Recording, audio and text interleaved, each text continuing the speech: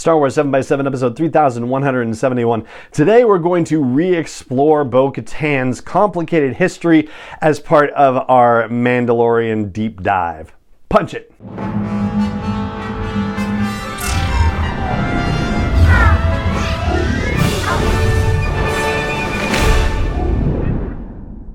Hey Rebel Rouser, I'm Alan Voivod and this is Star Wars 7x7, your daily dose of Star Wars joy. And thank you so much for joining me for it. So in interviews leading up to the start of Season 3 of The Mandalorian, Katee Sackhoff talked about Bo-Katan and her journey through Season 3. And one of the things that is animating her course through the season is a very common Star Wars idea, the idea of biological family versus found family. And when it comes to Mandalorians, there's sort of an interesting intermixing between those concepts because of the houses and clans. So yes, you can be, born into a particular clan, and that clan will be part of a house and may even be the main clan within the house. But there will be these other clans, and there will be allegiances and competition and whatnot. And so, yeah, sometimes your biological family and your found family are working together, and sometimes they are at odds with each other. And that was certainly the case for Bo-Katan, who had a different idea about what Mandalorian society should be like than her sister, the Duchess Satine Kryze, who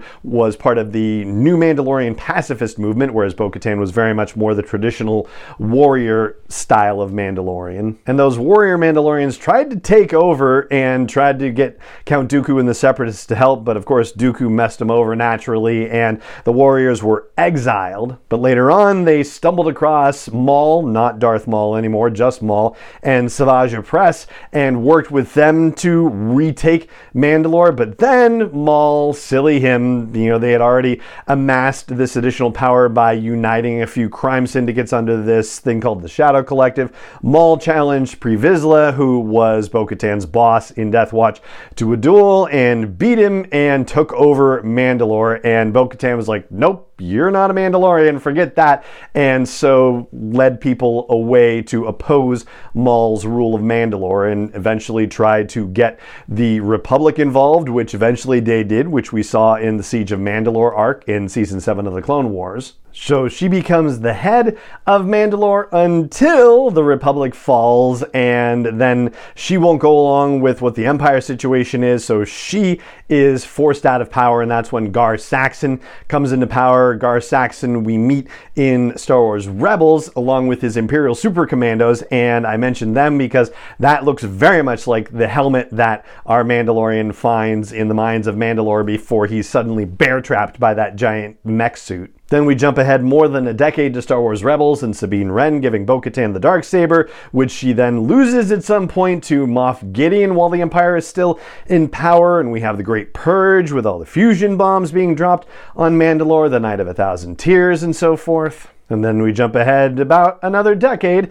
and Bo-Katan is not able to take the Darksaber from Moff Gideon, and therefore everybody who had been following her says, well, see you later, and takes off. And so now we have a bitter, solitary Bo-Katan that we meet in Season 3 of The Mandalorian. And it's fascinating that this is the version of Bo-Katan we get introducing us and introducing Din Djarin to Mandalorian history and culture. At this point, she's become utterly cynical about her own backstory, talking about how when she took the creed, it was a big public display. It was just theater for all their subjects, and she made her dad proud only because she didn't screw anything up, and that was all she had to say about that. Then there's the derision and dismissiveness about the idea of the living waters, that, there's no magic to them, and you won't bother thanking me when you see them, right? Because they're just not a big deal. Then there's the sarcasm around getting him there and saying, oh yeah, let me give you the full tour, as she stops and reads the plaque about the history of the living waters. But she's not totally gone. She's not unredeemable in that regard. She talks with bitterness about how there used to be such a flourishing, amazing society, and how the Empire was working not only to destroy it, but also kind of remove it from memory as well. She's also learned from the past. She reflects while she's walking with the Mandalorian to the mines about how the Mandalorian culture was made weaker when they pitted themselves against each other. And that's a very interesting bit of self-reflection, especially when you consider that the whole idea of being Mandalorian as she was raised was to be this warrior class where that sort of thing was welcomed, or even as the Mandalorian himself put it way back in season 1, that weapons were a part of his religion. So despite the cynicism and despite the defeatism, there's still room for Bo-Katan to have an epiphany. And even though she told the Mandalorian that Mandalore was poisoned and basically uninhabitable, even though it had been her plan to retake Mandalore, so it wasn't utterly out of her mind to go back there. And even though she was just about to kill the Mandalorian, maybe, when she told her, her droid attendant, let's get rid of him once and for all, before she realized that it was Grogu in the N1, and she was like, what happened to him? Despite that, and possibly even because of the Mandalorian's kind of childlike stubbornness about wanting to go to the mines of Mandalore, and Bo-Katan having to take the mom role and be like, all right, fine, I'll take you there. You wouldn't be able to get there on your own anyway, right? There's still something there within Bo-Katan, and she gets a revelatory moment when she sees the mythosaur underwater, like that gasp that happens when the bubbles burst from underneath her helmet. The Mandalorian doesn't get that moment. He's been knocked unconscious. That moment was for her. This is the turning point for Bo-Katan. And when you pair it with the fact that the Mandalorian was not giving his "who are we, we're like stars scattered across the galaxy" speech, he's not giving that speech to a bunch of other Mandalorians to rally them. Yeah, this really feels like it's a turning point in Bo-Katan's journey to getting back to taking over the throne of Mandalore. Not just because of the blood of a certain lineage, not because of whether she does or doesn't have a sword, but because of who she is as a Mandalorian, plain and simple. And that's what I've got for you on our deep dive episode related to Chapter 18 of The Mandalorian, The Mines of Mandalore, and that's going to do it for this episode of the podcast.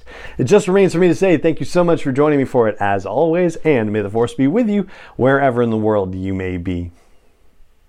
7x7 is not endorsed or sponsored yet by Lucasfilm Limited, Disney, or 20th Century Fox, and is intended for entertainment and information purposes only. Star Wars, the Star Wars logo, all names and pictures of Star Wars characters, vehicles, and any other Star Wars related items are registered trademarks and/or copyrights of Lucasfilm Limited, or their respective trademark and copyright holders. May the Force be with them. All original content is copyright 2021 by Star Wars 7x7. We hope you love it.